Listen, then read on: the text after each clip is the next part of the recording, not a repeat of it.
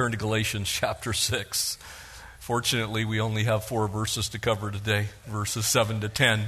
But they're important verses. A passage of Scripture that I highly encourage you. It's kind of like you can just highlight, the last half of the book of Galatians. You'll be fine. This morning, you reap what you sow. The universe itself is under what we would call the laws of science or the laws of nature. Inviolatable laws. Those laws are so constant that when we talk about them as truth. Now, whether you're talking about the 3 laws of standard Newtonian physics, or whether you're talking about the laws of thermodynamics, or whether you're talking about gravitation or any of these things that we would certainly say these things are absolutes, they're true. There are also laws that spiritually cannot be violated. And if you do violate them, you do so at your own peril.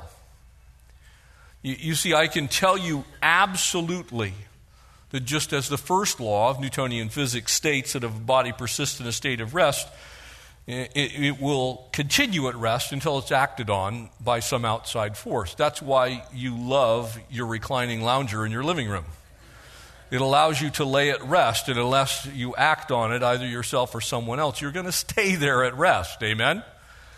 The second law of physics, that force equals mass times acceleration, that the reason that we have a 55-mile-an-hour speed limit in our state is we figured out a long time ago that the faster you go and the heavier the car is, the more damage is done. Amen? So there are things that we can all agree that you just simply can't get around them. If you crash at 5 miles an hour in a big heavy car, not much is going to happen. If you crash at 100 miles in a big heavy car, a whole lot of damage is going to happen. If you do not follow what the Word of God says, whether you believe it to be true or not, there are consequences, because you will reap what you have sown. Whether you believe the Bible is true or not has absolutely no bearing on whether it is true. It's true. So the choice that we have as humankind is to either agree with God or to not agree with God. And in these 4 verses, we find this incredible law of reaping and sowing. That we will reap what we have sown. And if we sow to the flesh, of the flesh we're going to reap. If we sow to the Spirit, then of the Spirit we will reap. And there is a radical difference between those 2 things. And so would you join me and we'll pray and we'll take a look at these verses together. Father in heaven, how we love you. And we ask now that by your Spirit you would speak to us these truths. Encourage us, Lord. We believe that your word is true. And God, that we have a responsibility to live as you have purchased our lives, so we are to live for you. And so would you help us to understand and know what the Spirit would say today to us as your church, as your people, your beloved. In Jesus' name. Amen. Verse 7, Galatians chapter 6, do not be deceived. So Paul begins, as you might imagine, because he spent this whole book setting forth this argument that legalism can't save you. The law can't save you. That grace saves you. You might imagine that some people might be tempted to abuse that grace. Amen? If I'm saved by grace, then what does it really matter what I do? Why is that even important? And so to answer that, Paul now gives us this law that we would call reaping and sowing. Sowing and reaping. For God is not mocked. Whatever a man sows, that he will also reap. For if he sows to his flesh, he will of that flesh reap corruption. But if he sows to the Spirit will of the Spirit reap unto everlasting life. Let us not grow weary while doing good, for in due season we shall reap if we do not lose heart. And therefore, as we have opportunity, let us do good to all, especially those who are of the household of faith. You see, we live in a universe that is governed by laws. The order in the universe is actually one of the ways that we can identify that there must be a creator, that it's not the result of billions of years of evolution, random chance processes, and time acting on those random processes. It is extremely ordered. The rotation of stars, the fact that our universe even holds together is in and of itself a miracle.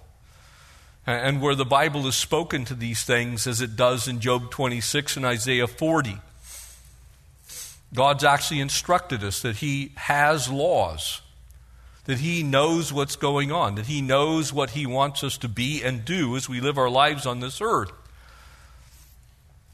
And whether you want to acknowledge His sovereignty in your life or not, the fact of the matter is what He says is absolutely true.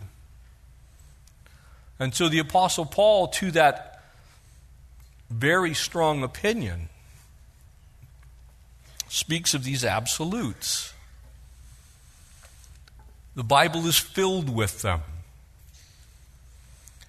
We're looking at a passage tonight in Daniel chapter 5. And we see this king, Belshazzar, who pulls out the implements that were stolen from the temple in Jerusalem and decides to party hardy with them. It's going to cost him. It's not a good thing to defile the Lord. It's not a good thing to defile His temple.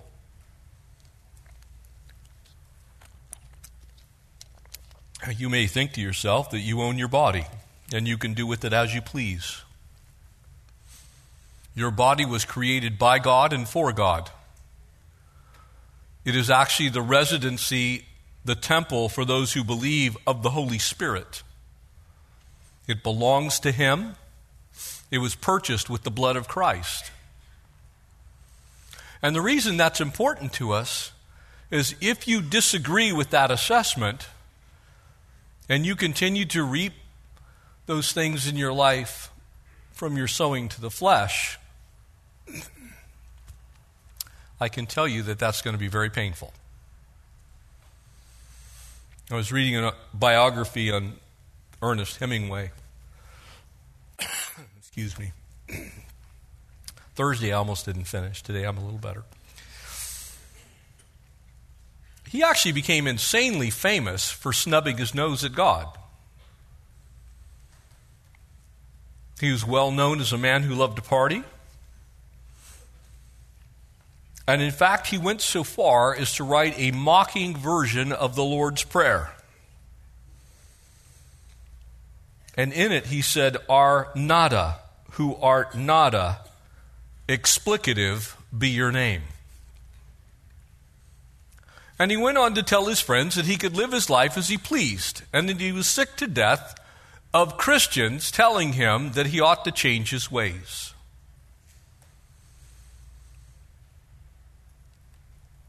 The sage of all American authors, one might say, took a pistol and took his own life because he found at the end of all of his mocking of God that there were no answers in life from the way that he was living. He reaped what he had sown. Your Bible tells us in Jude, the 18th verse, that mockers, following after their own ungodly lust, will continue. Philippians chapter 3, verse 19 says, "Whose end is destruction, whose God is their appetite, whose glory is their shame." You see, God has set forth a very clear delineation of how this world is supposed to function. Those moral laws are actually written on the hearts of all of mankind. That's the reason it is illegal to murder anyone in almost every country on the planet Earth. We all hold life sacred, regardless of whether you're Christian or Hindu or Buddhist or an animist. Innate within us is an understanding that there's something bigger than us. The problem is we get deceived. We want to say, well, there's just no absolutes. Well, the Bible is filled with them. He's told us exactly how he wants us to live. He hasn't written down every answer to everything that will come into your life, but he's given us so many principles whereby we can live our lives that we are without excuse. That's why Romans 1 clearly says that. We are actually without excuse. That even unbelievers, people who don't know the Lord, have built in within them a very clear understanding of morality, right, and wrong. And so Paul says, don't be deceived into believing lies. We live in a world that basically says there's really no consequences to anything. Ask those young people who began vaping maybe a couple of years ago, thinking that somehow we can continue these behaviors indefinitely. And just because there's no smoke involved with it, that somehow it's good to fill your lungs with particulates and chemicals. I've listened to Christians defend this. Well, at least it's better than smoking. That's like saying fornication is better than adultery. That's like saying smoking pot's better than drinking yourself to death. God's given us understanding for a reason. But we deceive ourselves into believing there are no consequences to our actions. And so we just go about our way just saying, Lord, whatever. I don't really want you to be Lord. Could you just be Savior? Jesus Christ is your Savior and your Lord. And there are consequences for not acknowledging his lordship. You cannot violate those things, otherwise you will receive exactly the penalty of those things done. It is in essence what a Buddhist or a Hindu would call karma. If you have a negative action, there's a pretty good possibility you're going to have a negative response from it. It's true in a biblical sense. It's true in a Christian sense, family. That's why Jesus called Satan the father of all lies. He wants to lie to us and say, well, there's no consequences. Just don't worry about it. Grace is free. It's cheap. Just do whatever you want. God will sort it all out in the end. The truth is, he will sort it all out in the end. The problem is what you will suffer in the meantime. When you sit and you talk to people who got deceived into believing they can live their life apart from God and expect to receive a gracious ending, and they find out that, Christians still get HIV. Christians still have STDs. Christians still get cancer. Christians still get cirrhosis of the liver. Christians still suffer the consequences of sinful behavior because they will not acknowledge that whatever you sow, that you will reap. If you sow to the flesh in unrighteousness, you're going to reap the consequences of those things. Now, praise God that because you're one of his kids, the worst consequence of all, being lost for eternity, was taken care of by the grace of God. But make no mistake, in your life today, you can reap some very serious negative consequences. I was talking to a young man just last week about his anger issues, and he was sharing with me why he felt the way he did. And honestly, he had every reason humanly to feel the way he did. But he is going away to prison probably for 5 to 7 years. He had a reason to feel the way he did, but because he sowed to the flesh in unrighteousness additional violence, he returned evil for evil. He is now going to spend time in prison. And I can tell you, he's not going to a church prison. He's going to a federal prison. And he's going to have to fight this horrible battle of incarceration. You will reap what you sow. And if you sow to the flesh, God's not mocked. It can have horrible consequences in your life. And so Paul is warning us here. Just as it is true in botany, if you engage in things that God has clearly told you are not for the child of God, you're not going to necessarily be spared from the consequences of those negative things. Now, I don't know how many of you have ever done these things, but we used to get around 4th of July was always the big day. We would get these huge watermelons that Connie's dad would grow in his garden, and we would sit there and chop these, and we'd just gorge ourselves on watermelon. I like watermelon. And then we would get into these seed spitting contests. And then we wondered why there were watermelons growing in the lawn. Why? Because whatever you sow, that you will also reap. So if you're spitting watermelon seeds into your life, don't be surprised if some watermelons pop up. It is just as true in botany as it is in your spiritual walk. You're not going to get bananas off an apricot tree. Amen? You're going to get bananas. So don't be surprised when these things that Paul has described as works of the flesh become evident in your life, if those fleshly things come back to haunt you. And in exactly the same way, don't be surprised that gentleness doesn't bring forth gentleness. It is a kind word that turns away wrath. Amen? You see, these things work both ways.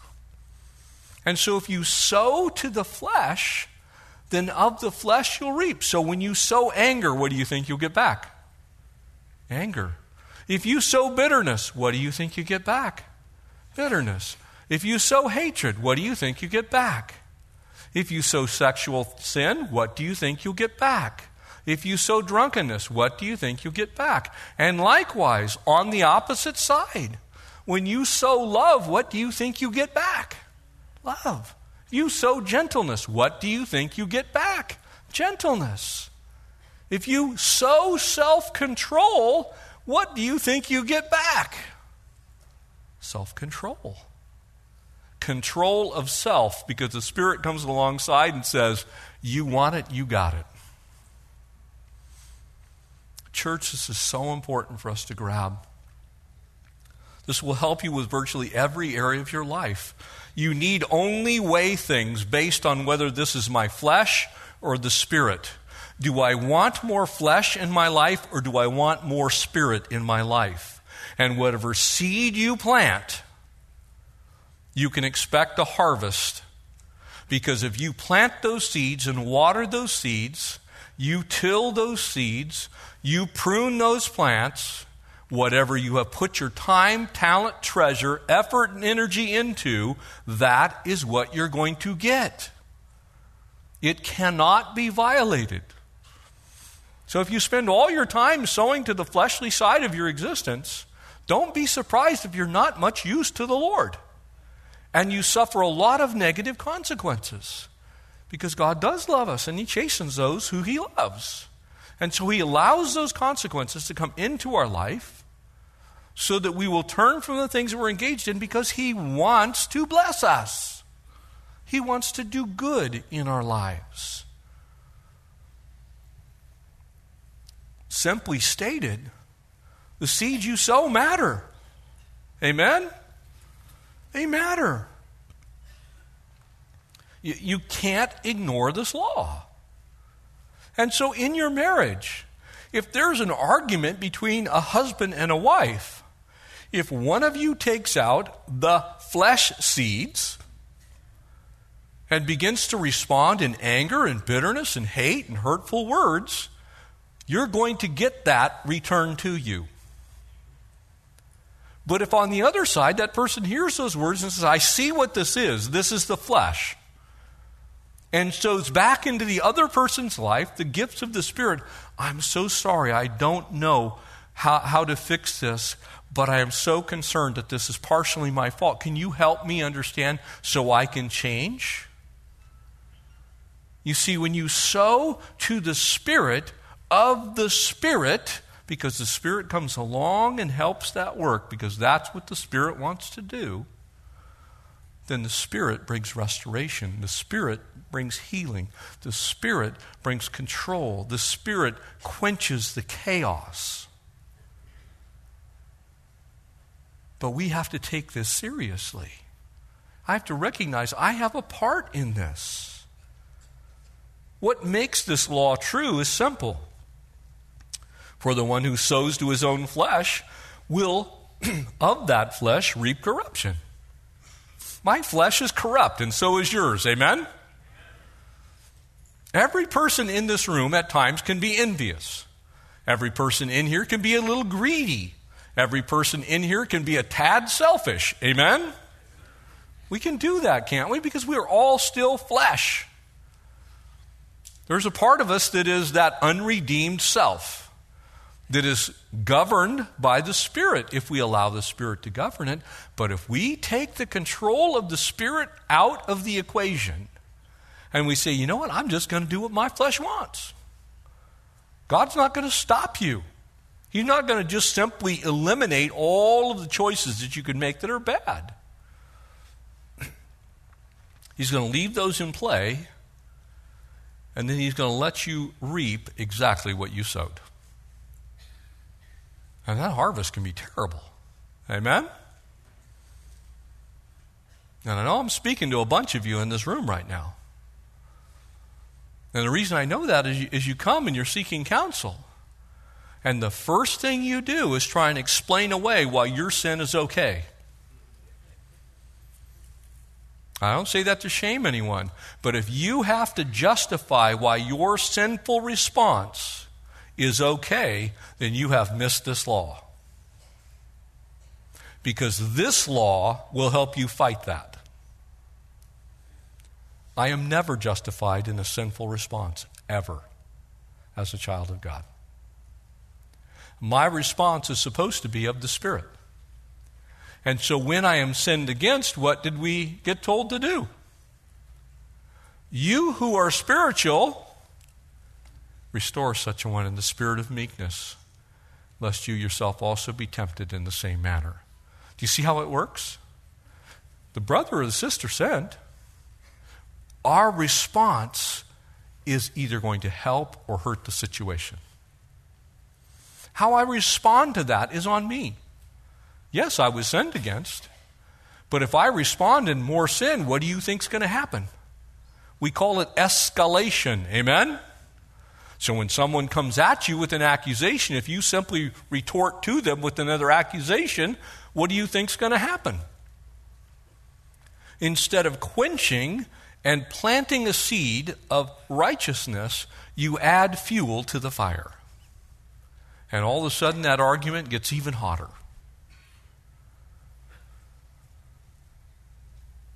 That's what makes this law true. Bottom line is you only have 2 fields you can plant in. Hear this well. You have exactly 2 fields you can plant in. There is no neutrality. It's in one field or the other field. It's either in the flesh field or the spirit field. Now, it can be really dead in the center of the flesh field, or it can be dead in the center of the spirit field, but you're in one field or the other field. And the way you know is what the Word of God says about that situation. So when the Word of God speaks into our life, that's why I tell people, don't see how close you can get to sin. Because that's just sowing a little bit to the flesh. Amen? That's like giving the flesh an opportunity. That's why James said, don't give a foot place to the enemy. Don't allow him a place to stand. While you may not be directly sinning, you see people look at this and they go, well, I didn't murder anybody yesterday. Well, praise God for that. I mean, hallelujah. But how much hating did you do on somebody? How much backbiting and gossip did you do? How much character assassination did you practice? Do you understand? Which field's it in? Which field is it in matters. You see, gossip is in the flesh field. Envy is in the flesh field. That's why those sins that we would call the spiritual sins, you're not really doing anything, but you're just thinking something, they're still in the flesh field. The spirit field is easy to see. We have to sow in the right field. And while, as a believer, praise God, by His grace, we've been saved from the ultimate catastrophe, which is eternal death and separation from God. I've talked to so many Christians that are suffering what amounts to eternal death right here on this earth because of the consequences they have brought into their own life because they don't believe in GIGO. Garbage in, garbage out. Good in, good out. It's a computer acronym. If you program a computer poorly, you can only get what you program in. If you write bad code, you're going to get bad results. The same is true in your life spiritually. If you sow any part of your life to the flesh, then you can expect some kind of harvest. Praise God, there's a promise to this law. And I want to leave on an up note here. Amen?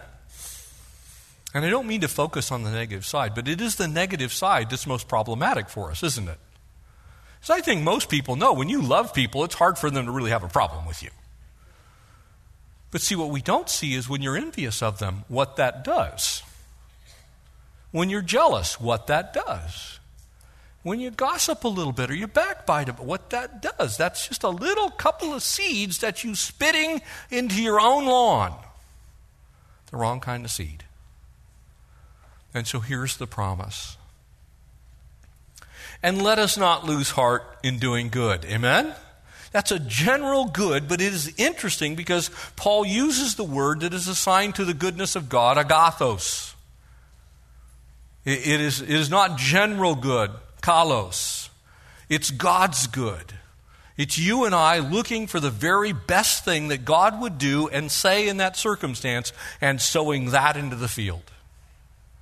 That's you recognizing who you are and saying, look, I want to pour every bit of Jesus into this situation. I want them to know the love of God in a new, fresh way because the words that come out of my mouth. I want them to understand how much God can heal because of the way I speak in words that heal. You see, you can still speak truth, and you can even speak correctively, and at the same time, still speak lovingly. Amen? And so, for us, we need to bear in mind that this is a long, long race that we run called life. Amen? Part of the fruit of the Spirit is patience, isn't it? Isn't that what we saw? But it seems maybe the most elusive to some of us, because here's how it works. I sow 2 seeds of love, and I sow 3 seeds of patience, and 45 seeds of anger and vengeance. I don't keep sowing the right seed. It's like after it doesn't work after the first time. Well, they're just not receiving it, brother. So you think somehow the law changed.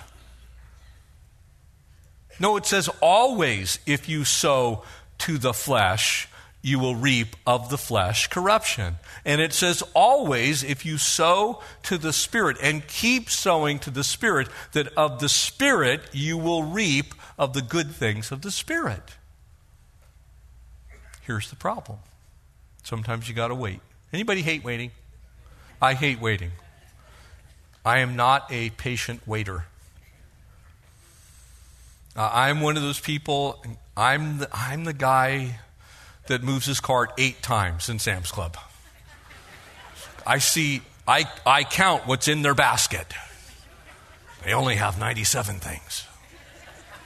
And so I move to the other line because I'm impatient. We have to be patient in our walk with the Lord and keep sowing to the Spirit. Because sometimes you don't see that crop pop up right away. I had a friend back in the 1970s, early 80s, that got into the business of raising jojoba beans. You ladies, if you have shampoo with them in there, I'll give you a little secret.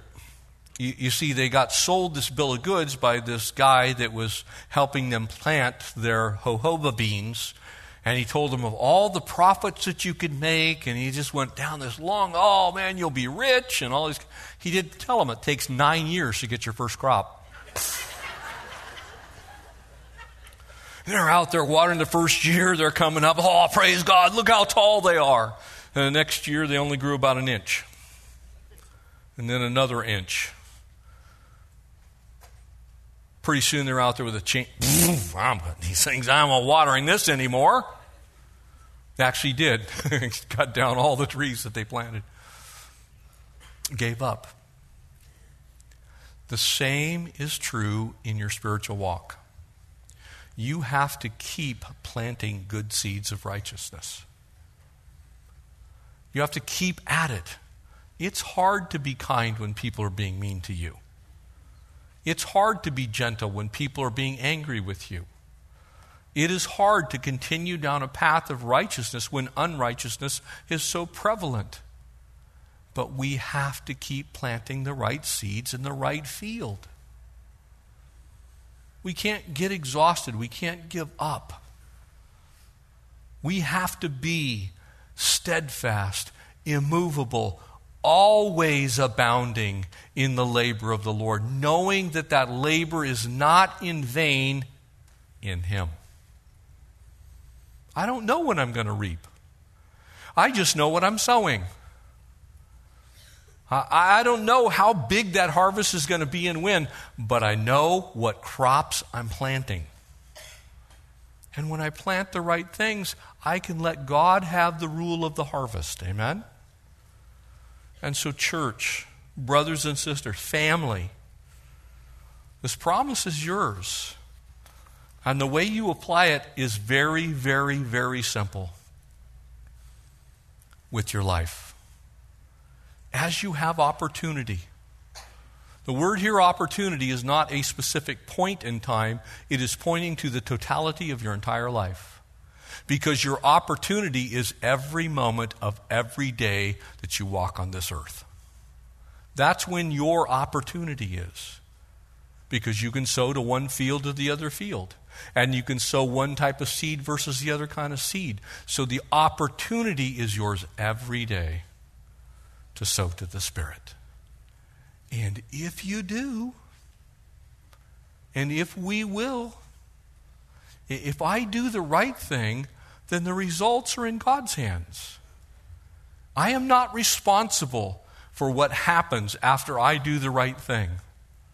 God is responsible because of the Spirit, it says you shall reap. Notice that.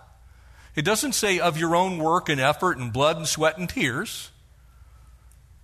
Your job is to put the right seed in the right field and leave the results in the hands of God. If you do that and wait patiently, you are guaranteed a harvest of righteousness. You will see it. You'll live long enough to see it in the land of the living, Scripture says. So let's just love on people. Sow good seed in the right field. Help God by tilling and keeping the weeds out. And know that He has a desire to pull out of your life beautiful fruit that abounds and lasts into eternity if we'll just simply sow seeds of righteousness. Amen? Would you stand with me and we'll pray together? Praise Him. Amen? I want to remind you, if you're here today, maybe you're just struggling. We have a prayer team in our prayer room, warriors that want to go to battle right over here in the corner. Maybe you're struggling. You just keep planting the wrong seed in the wrong field, and you just need to be delivered from that. Go be prayed with. If you haven't met the Lord Jesus, you need to know how to do that. The first way is you need to know Him personally. You can't sow to the Spirit until in the Spirit you live. And so you need to know Jesus personally. But for us as the church, it's actually our joy to watch God work in our lives. Amen? To watch Him change things that the world says are unchangeable. They're not. Because He is able to bring a harvest out of every last one of us if we'll just simply sow to the Spirit. Father, thank You.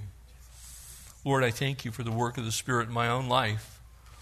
Lord, I used to be a bitter, angry guy who pretty much hated everybody. Lord, now I can't even look at puppies. Lord, only You could do that. Only You could do that, Jesus.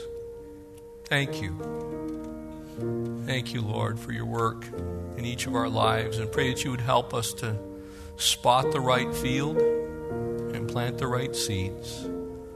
Lord, help us to sow to the Spirit, so of the Spirit we can reap those good things that You have for us. Help us to flee the flesh. Lord, get rid of that flesh field. Help us to not even walk over there anymore. Pray for those that are struggling maybe today. Would You strengthen them? Help them to run hard. Press on. Thank You for loving us and blessing us. We ask this in Jesus' name. Amen.